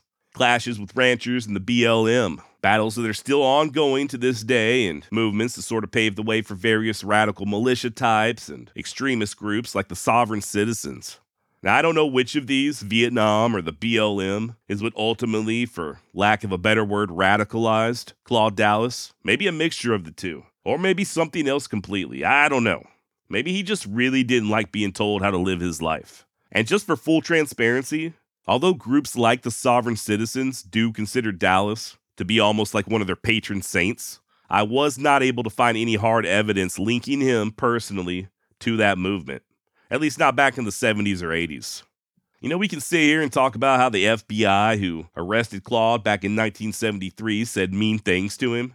We could discuss how much he resented the BLM trying to tell ranchers what they could or couldn't do, or how much he hated game wardens levying fines for trapping out of season. I can theorize all day, but I think it mostly just boils down to Dallas not liking other people trying to tell him what to do. And brother, I get it. Trust me. I myself have a very hard time with authority. Whether it's an aggressive police officer or even just a foreman at a job site who's let his perceived power go to his head, I cannot stand it. And don't even get me started on the mother freaking HOA. I hate people who abuse their authority. I hate them. I know I'm not supposed to hate, but damn. I can't stand people effectively just bullying others because they have a little bit of authority. And that goes for everybody in positions of power. No matter how small, even teachers and ministers. Anybody who abuses their power to control or intimidate others just really sticks in my craw. But at the same time, the fact that there are people out there who will abuse their authority does not give me the right to just do whatever the hell I want at the detriment of others. Once again, I'm not trying to say that all laws are perfect and that we should just line up like good little sheep and never question or buck the powers that be. There are game and fish laws that don't make any sense. There are stupid regulations. I get that. And the BLM certainly is not without fault. But you can't just sit here and say that Dallas was minding his own business, not doing anything wrong, and that those mean old game wardens were just out to get him. I know I keep saying this, but from 1969 all the way to 1980, Dallas knowingly and blatantly just thumbed his nose at the law. And he mostly got away with it. For somebody who hated the federal government as much as he did, Dallas sure as hell enjoyed reaping the benefits. As a child, Claude went to public schools. He drove on public roads. He camped and hunted and trapped all over public land. And rather than be a good steward of that land, he instead went on a non-stop one-man poaching rampage, ultimately resulting in the murder of two men whose job it was to protect that land. Dallas was caught several times, but he always got off with a light slap on the wrist. A few fines here and there, maybe his guns were confiscated for short periods of time, but that's it. Even when he was arrested for dodging the draft, he got off without so much as a criminal record. Dude just basically did whatever the hell he felt like, breaking any and all laws as he saw fit, and somehow in his mind, and in the minds of many of his most ardent fans, he was the one being persecuted, and it was his rights that were unjustly being trampled upon. I don't know about you, but it's just not adding up for me. Now let's talk about whether or not justice was served. Do you think Dallas was sufficiently punished for his crimes? On one hand, for a guy accustomed to the great outdoors and living free and easy for the vast majority of his life, I gotta assume that being stuck in a cage for over 2 decades and eating nothing but prison food had to have been pure hell. And truth be told, as far as the judicial system is concerned, Justice was served, whether we like it or not. Dallas was tried by a jury of his peers and handed down the maximum penalty for the crime he was convicted of. Not sure the family and friends of Conley Elms and Bill Pogue would agree, though. And if I was in their shoes, I'm not sure I'd agree either. Matter of fact, I know I wouldn't. I have no doubt that Dallas was a hard worker. I'm positive he was, and probably still is, about as tough as they come. One hell of a cowboy, and the type of guy who knew how to take care of himself in the backcountry. By all accounts, he was loyal to his friends, and when he gave his word, he stuck to it. Never shirked a job, and wasn't afraid to put in a hard day's work. All very admirable traits. Unfortunately, Dallas also had a dark side. He purposely broke any and all game laws as he saw fit, and he mostly got away with it. When confronted, he began making threats. And finally, sadly, he followed through on those threats and gunned down 2 good men. Men with families that still miss him very much to this day. And I guess that's about all I've got on Claude Dallas. But what do you think? As usual, please email me, josh@wildwestextra.com, and let me know what's on your mind. What did I get wrong? What did I get right? Do you agree with any of my conclusions? Hit me up and let me know what you think, or just leave a comment down below. Thank you so much for listening. Hey, just real quick before you go, you may have noticed this was originally uploaded yesterday, the first half at least. At the very end, I announced that part 2 would only be available on Into History, a subscription platform that I'm currently working with. And that's with a 7-day free trial, by the way, the operative word being free. And oh boy, talk about kicking that hornet's nest. This apparently angered quite a few people, some of whom accused me of quote-unquote hustling, while others simply celebrated my imminent financial ruin. I'm not gonna lie, my initial reaction to such people is a very enthusiastic, go fuck yourself, especially considering that damn near everything I put out is 100% free to the public. I'm just not a big fan of people demanding things of me, and I damn sure don't respond well to threats. Still though, I am an adult. I don't like going off half-cocked. I'm a full-cock kind of guy, if you know what I mean. And I truly do want to give people what they want, especially that core audience. I got a lot of people out there who've been with me for years now, people I care about. And in all honesty, I can absolutely understand how being asked to go from one platform to another just to hear the end of a story could be frustrating. Maybe I should have explained it better from the get-go. Maybe I shouldn't have waited until the very end, once you've already invested an hour's worth of your time, to mention, oh, by the way, part 2's only going to be available behind a so-called paywall. That's on me. Was the paywall free? Yes, it was, but anyway, beside the point. I made the executive decision to go ahead and release the entire thing here for free in its entirety. Your complaints were heard. I am a man of the people, and Daddy aims to please. I do know there were some who did indeed subscribe to Into History.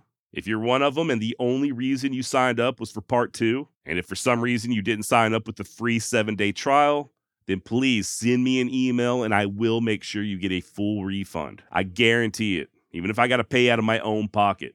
josh@wildwestextra.com. When you're doing anything like this, whether it's a podcast or performing music or even writing a book, there's always going to be a certain amount of haters. People will find any reason at all to bitch and moan. That's just the nature of the world we live in. The perpetually aggrieved will never be placated, no matter what you do. Trust me. So you develop a thick skin and you just ignore the haters. But you can't ignore everybody.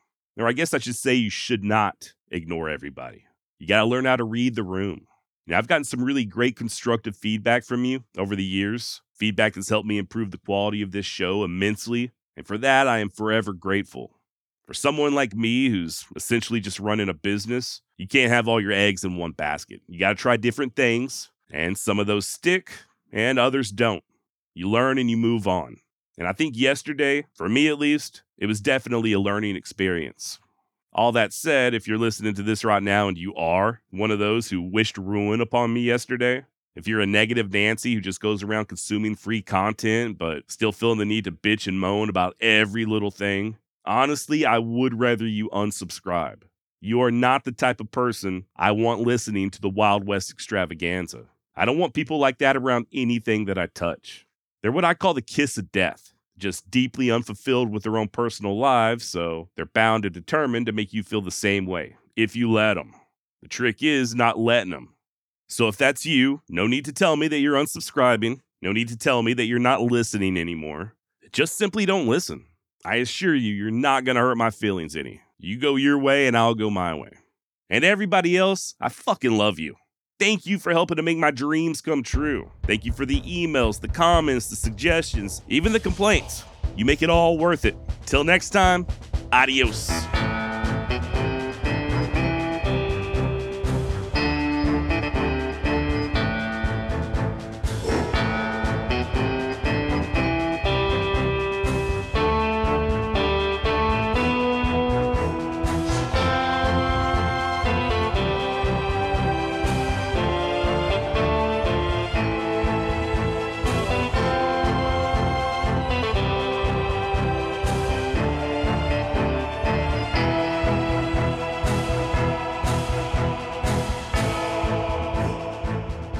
I'm a full cock kind of guy.